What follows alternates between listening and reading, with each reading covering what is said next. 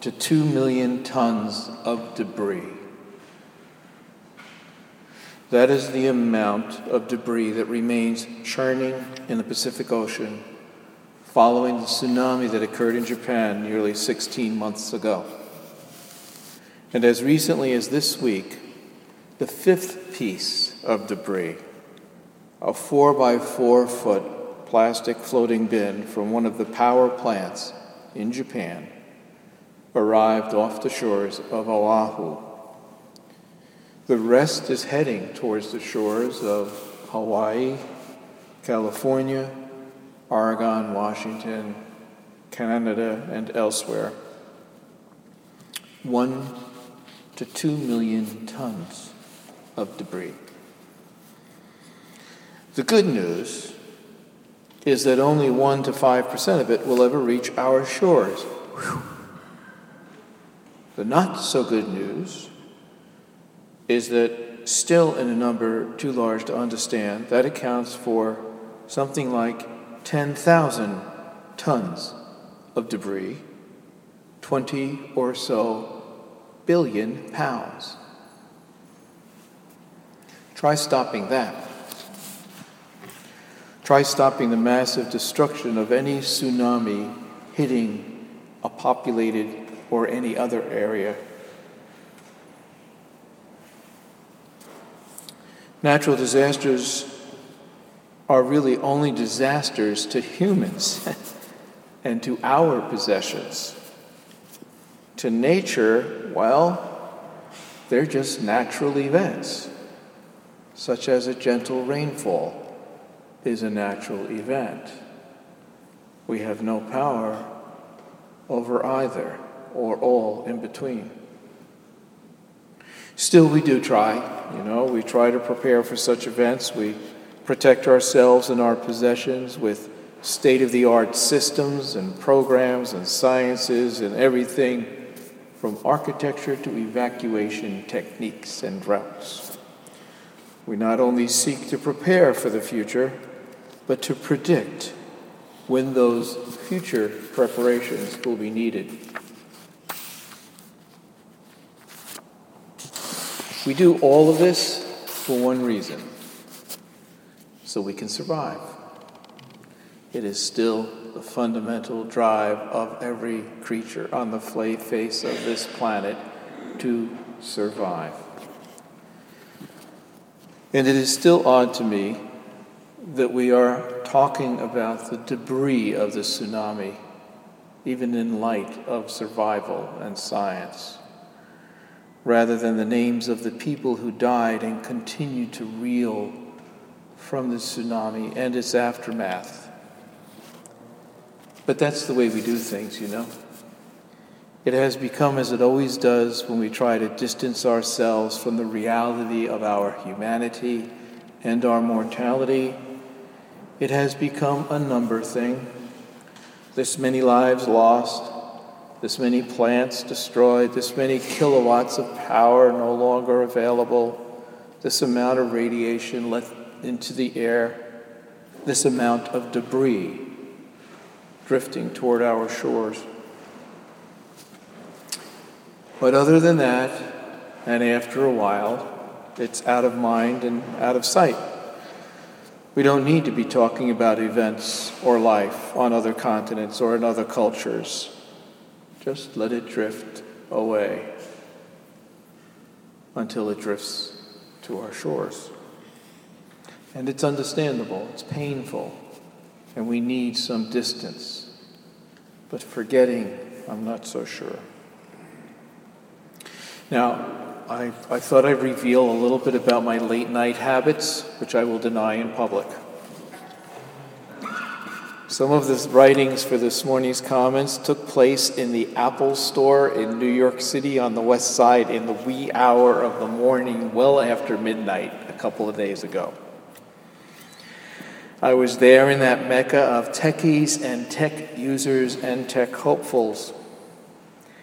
I needed to get some functions on my phone updated, and it was taking a while for everything to download. So I had an hour or so to wait and decided to do a little preliminary work on this morning's sermon. It may seem strange to think about being in an Apple store and that is a place to do my writing. But aside from the couple of hundred computers laid out on 50 or 60 tables, and despite the need to bend awkwardly because there aren't any chairs to sit and write, and despite all of the distractions, it's still quite a fascinating place from which to write, let alone gander at a slice of society. As I looked around, there were most likely 500 or 600 people maybe on the floor. They were milling about as if in anticipation of something, an answer to a question, a revelation of how to use something, a discovery maybe that through technology would make their lives more predictable and ultimately more protected and ultimately more survival ensured. The words you most often hear strung together in a store, an Apple store in particular, other than how much, the words you most hear strung together are, will it do this? Can it do this? Will I be able to make it do this? Will I be able to live forever in my computer?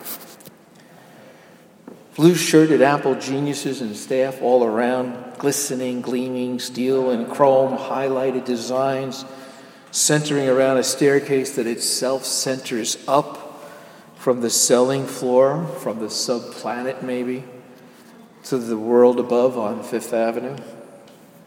Is it heaven below the surface and hell above, or is it the other way around? Yet there is a calmness there, almost like the eeriness that follows a storm, but not the devastation. No one is standing in shock in the Apple store. Surprise, yes. Sticker shock, maybe. But emotional shock, no. It's not a place about loss. But at that moment when you stand there and when you are caught up in that place, the absorption, I think, is the same.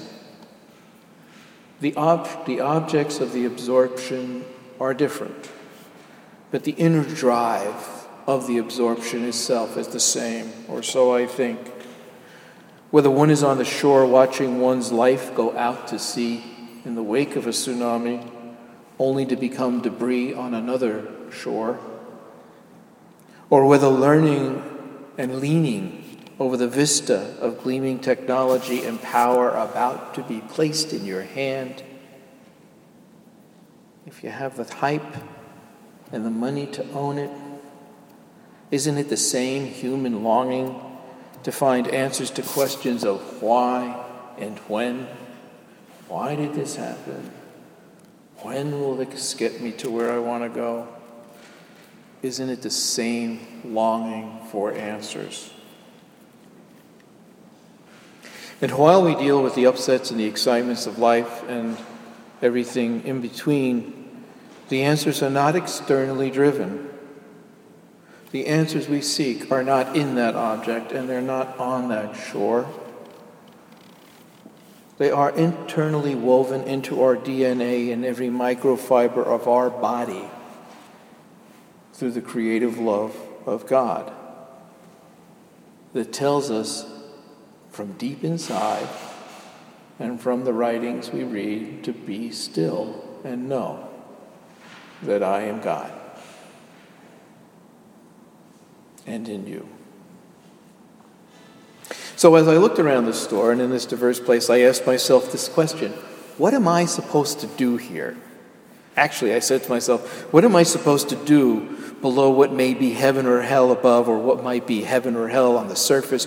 And what am I supposed to do to let everyone know how minuscule and unimportant the shifts in tectonic plates or operating systems are compared to God's love and the presence and the hopefulness and importance of serving one another, to really know who you are and what your relationship to God is all about? How am I supposed to do this as I look out at all of these people and say, who am I in this place and what am I supposed to do?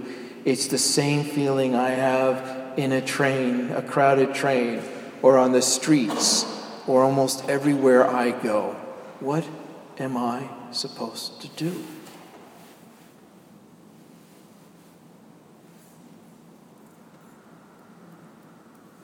And the next question is one that refers to the inherent hubris in any such question. Who am I to think that any of these people need me? Or who am I to think that I know what any of these people need in their lives?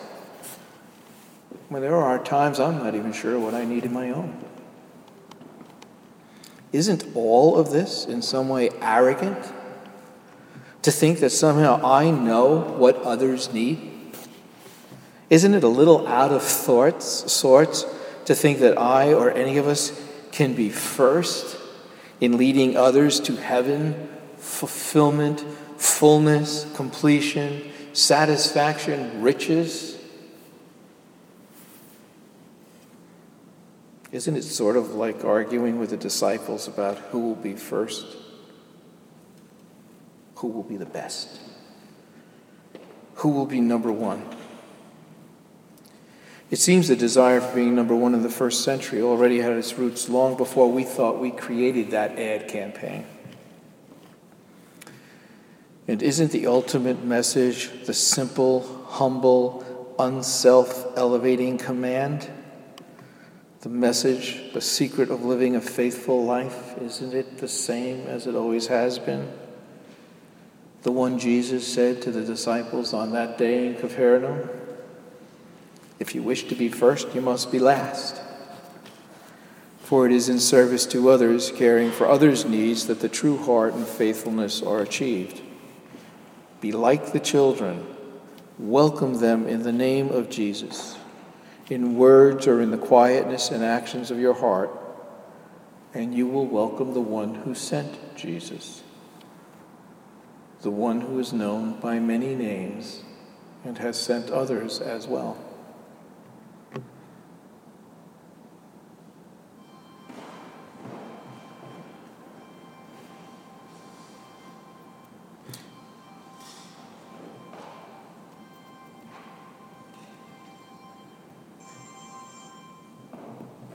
Isn't the message, no matter what, love others, even when the best you can do is to refrain from saying anything, letting go, not sending that email, forgiving from a distance?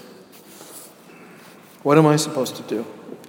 How do I get over the mistakes I've made, the times I've come up short, not taking the actions I've needed to help others or myself?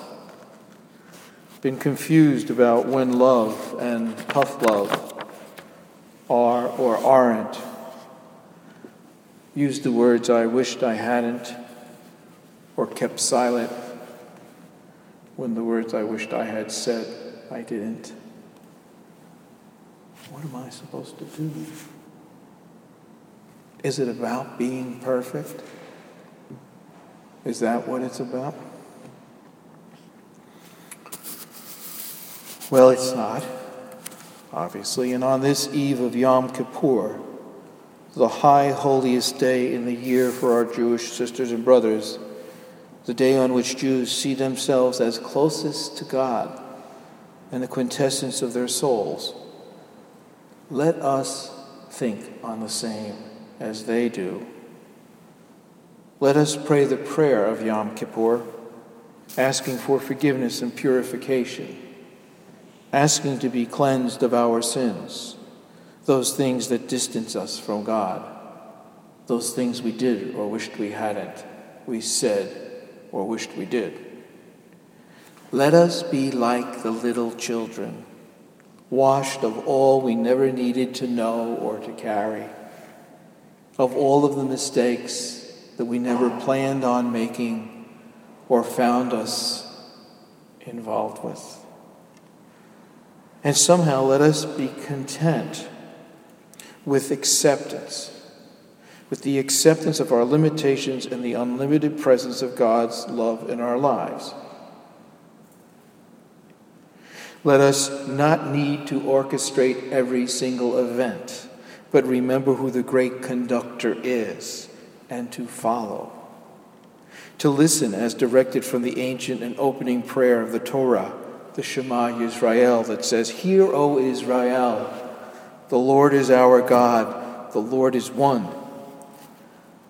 And as instructed by Jesus when questioned about what was the most important commandment of all, let us listen as well. To love God with all of your heart, all of your soul, all of your might, and to love one another as yourself. Nothing about being number one. Nothing about turning back the forces of nature. Nothing about living forever in this form. Nothing about controlling or manipulating power in the palm of your hands. And in so doing, I think, in so remembering these things, we will know the one who sent us, just as Jesus said. And then I think that there's a good chance that heaven or hell, tsunami or technology, will not dissuade us from loving and serving one another, and from that being enough to be faithful.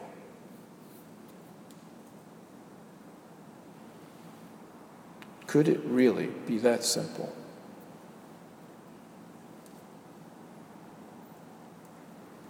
You say. Amen.